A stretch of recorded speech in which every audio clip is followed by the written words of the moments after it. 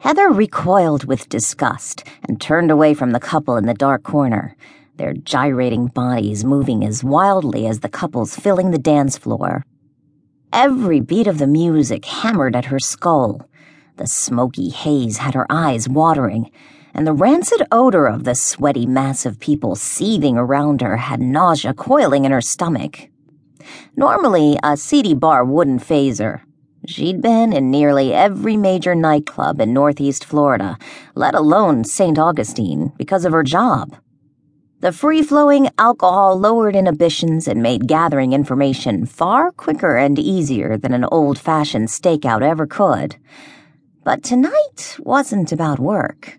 Tonight wasn't about snapping pictures of a cheating husband in a compromising position for a couple $100.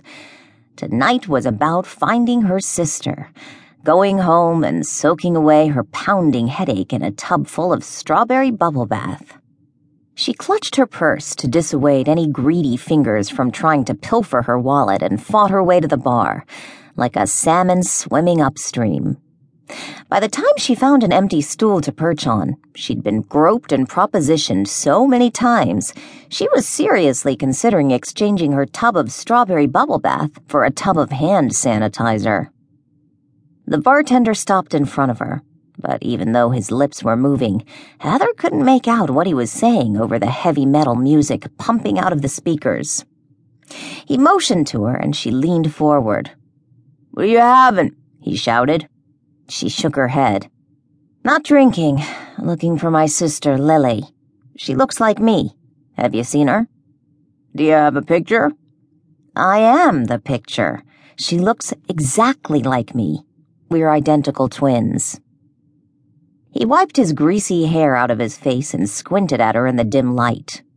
His mouth curved in a lecherous grin, as if he was considering the possibility of a threesome. "Sweet." Heather's stomach rolled. She hopped off the bar stool, but the bartender waved for her to wait. "Check the bathroom," he said. "I might have seen her heading in that direction a few minutes ago." He pointed to the dark hallway just past the couple who'd been enjoying each other so enthusiastically earlier. They both had silly, sleepy grins on their faces now. The guy looked at Heather and winked. She shivered with revulsion. After thanking the bartender, she braced herself for another battle and fought her way through the throng of people to the pink neon sign that read "Females" and hung over the women's restroom. When she pushed the door open, the strong smell of urine and stale beer hit her with gale force. She coughed and waved her hand in front of her face. If her sister wasn't in this bathroom, she was leaving. She'd go home until Nick was finished with whatever emergency his boss had called him about. And this time, when he offered to help her get her sister into an alcohol treatment program, she'd listen. Just thinking about her new boyfriend of only 8 weeks, his sexy half-smile, the way his deep voice made her toes curl when he called her darlin', had her feeling better. It was wonderful having someone like Nick in her life.